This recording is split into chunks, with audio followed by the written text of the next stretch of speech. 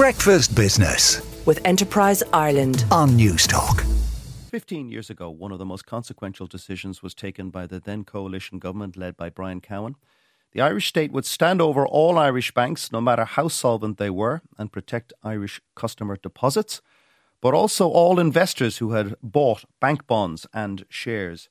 It would lead to Irish taxpayers taking on the debt of a fully insolvent Anglo-Irish bank and nationalising the entire banking sector. It also plunged the nation into its deepest ever recession. Context is, of course, important. All major banks worldwide were falling like skittles back in late 2008. Bear Stearns and Lehman Brothers had collapsed and British banks were about to be bailed out. Confidence in Irish banks was plummeting because they had loaned way too much money to property developers who themselves were in deep trouble. The guarantee was to protect banks, but it also meant that spivs and speculators would be made whole, despite taking a huge risk with their investments in lower tier or subordinated Irish bank bonds. Here's the then business editor of The Independent, Brendan Keenan, speaking on RTE 15 years ago.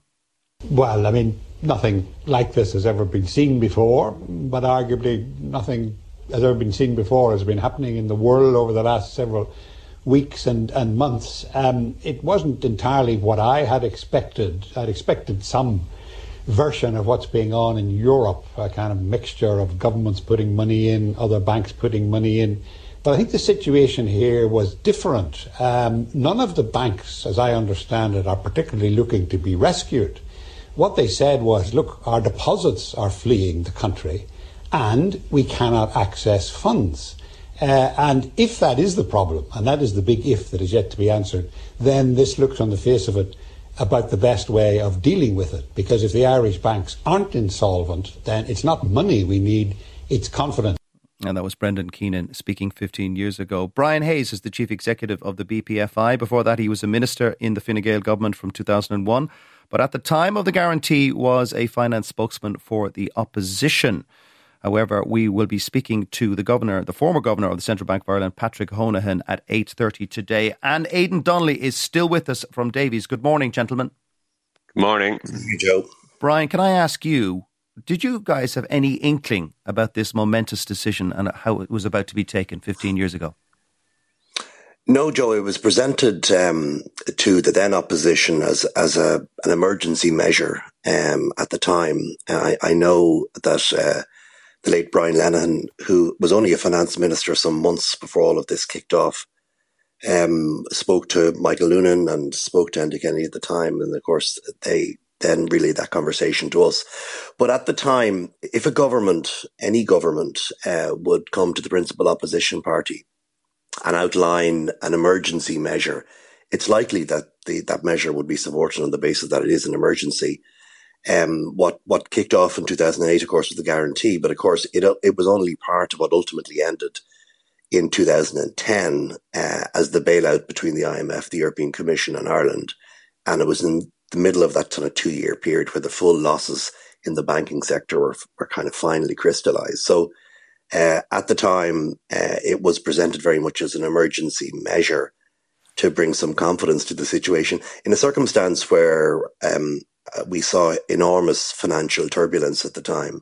And that was seen by the government at the time as the right thing to do. But I think in looking back in hindsight, and hindsight's a great thing, it probably was the least worst option at the time, given the scale of the losses that were not realised across the banking sector, and especially in Anglo, which was the real problem child at the time. Yeah. Aidan, let's bring you in. Aidan Donnelly, what were you doing 15 years ago?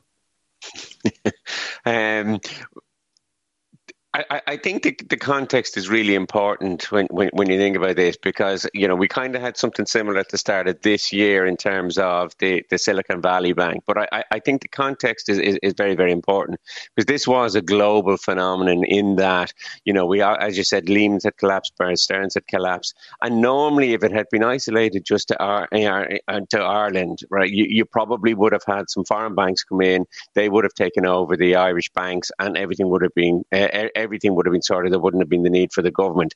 And to a certain extent, we saw that in parts of Europe because they had some very, very big banks that weren't as badly impacted. They were kind of called upon to rally round.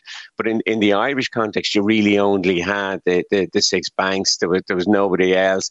And from the perspective of being a smaller economy, when all hell was breaking loose in the US and in Europe, an awful lot of the potential buyers of Irish banks just had so many fires to fight on their own basis. And ultimately the thing was, when you looked at it in the initial stages, it was really a liquidity issue, right? Because you had so much of deposits leaking out, particularly out of the likes of Anglo. And in the early days, you were getting daily reports of 50 million and 200 million in deposits clipping out every day, and people were looking at it. The share prices were falling, and the bond markets were going crazy. So as Brian said, it kind of was the best of a bad lot ultimately. And I think the other thing to bear in mind is that at that time,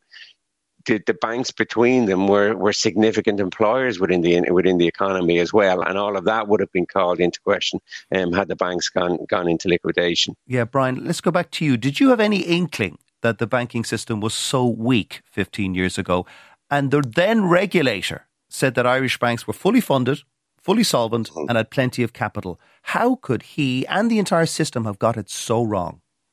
Well, no, it was not just an economic collapse. It was a political collapse and a regulatory collapse, absolutely. And people didn't want to know the truth. I remember at the time, people like Morgan Kelly found it difficult to get his article published by the Irish Independent at the time. There were very significant articles in The Economist about the state of the Irish property market, the way in which the amount of leverage was up on property, real estate and construction. At the year 2008, Joe, we were building 90,000 houses. And part of me would say, we'd love to do that again. 90,000 houses now. Yeah. But this was in the subsequent years that followed the bailout, 40% of the people who lost their jobs were directly or indirectly attached to construction. So this was an economy that no one really asked the hard questions on, a very small group of people, and they were ignored. Yeah. So, and I think it was much bigger. And I think that actually came out in the Nyberg investigation and in the Oireachtas inquiry that followed.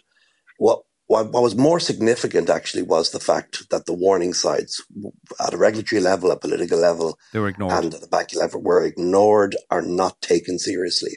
And that's the one big lesson from this around the necessity of listening to contrarian voices. Okay, well, stay with us, Brian and Aidan. We'll come back in a moment. We'll continue our chat about the bank guarantee and its legacy. Breakfast Business with Enterprise Ireland on News Talk. Yeah, welcome back. It is coming up to 6:54 and we're speaking to Brian Hayes from the BPFI and Aidan Donnelly, of course, from Davys, and we're marking the 15th anniversary of the bank guarantee. Brian, what did we learn in subsequent years? We're all wise after the fact, but what's the legacy of the bank guarantee? And I say that in the context of another small open economy which had a similar banking collapse, and that was Iceland. They let their banks go to the wall, and that country recovered quicker, far more rapidly than our country. Well, Iceland wasn't in the Eurozone as we are, and Iceland didn't depend on multinationals as we did. Iceland had to impose very significant capital controls. Were we to do that, it would have demolished our multinational sector directly and indirectly. So we were a very different economy. We didn't follow that example, but we couldn't follow that example because we were in a European system at the time. And it was and I think that example would not have delivered the ultimate success that we're going through right now in terms of the turnaround of the economy. What have we learned, Joe? I mean, I think Mark Carney put it well recently. He said, the number one job of a bank is to take the precautionary approach, always to take the precautionary approach, to assume the worst will happen, and making sure that you have the capital and liquidity behind a balance sheet. And that wasn't the case 15 or 16 years ago at Irish banks? Well, no, because the scale of the loss was so colossal. And to Aidan's point earlier, I mean, we in the first quarter of this year, we saw some examples in the world of what can happen when a bank goes wrong. I mean, the SVB example in the United States, which was there was an example of a bank that had lent long and hard when it came to tech companies that were going through a difficult time. And you saw the Credit Suisse example. We haven't seen that in Europe, largely because we have banking union. And I think banking union has introduced a new supervisory system.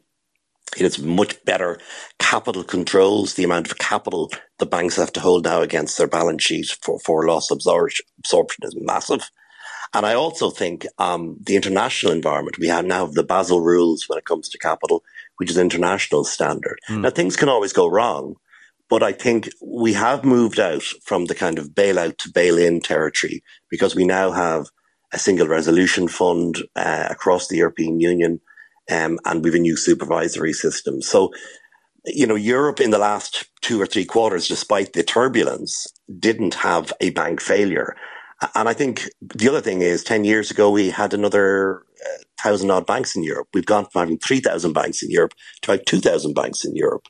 So the banking sector has become consolidated. It is bigger. It has more capital and liquidity.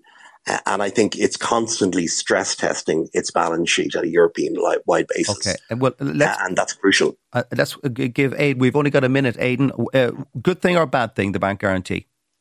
Look, ultimately, it was a thing of the day. I think it was a necessity at the time. I think, as Brian says, there have been positive developments since in terms of whole frameworks, proper frameworks being put in place across Europe as a whole. I would say to the one thing that we just need to be careful of is that that doesn't become a crutch and stifle growth in terms of lending as well. You don't want it necessarily to be too austere that you as we talked about with the German economy in recession right now, you want to make sure that, there is still grease on the wheels to a certain extent, that the economic wheels haven't slowed out. But, there's no doubt about it. There has been positives. And as I said to you, it was a necessity at the time. Okay. Well, thank you both for joining us and have a lovely weekend to both of you. That's Brian Hayes from the Banking and Payments Federation of Ireland and Aidan Donnelly from Davys. Thank you both for joining us for this discussion.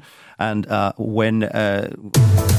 News Talk Breakfast with Ciara Kelly and Shane Coleman. In association with AIR. Weekday mornings at 7 on News Talk.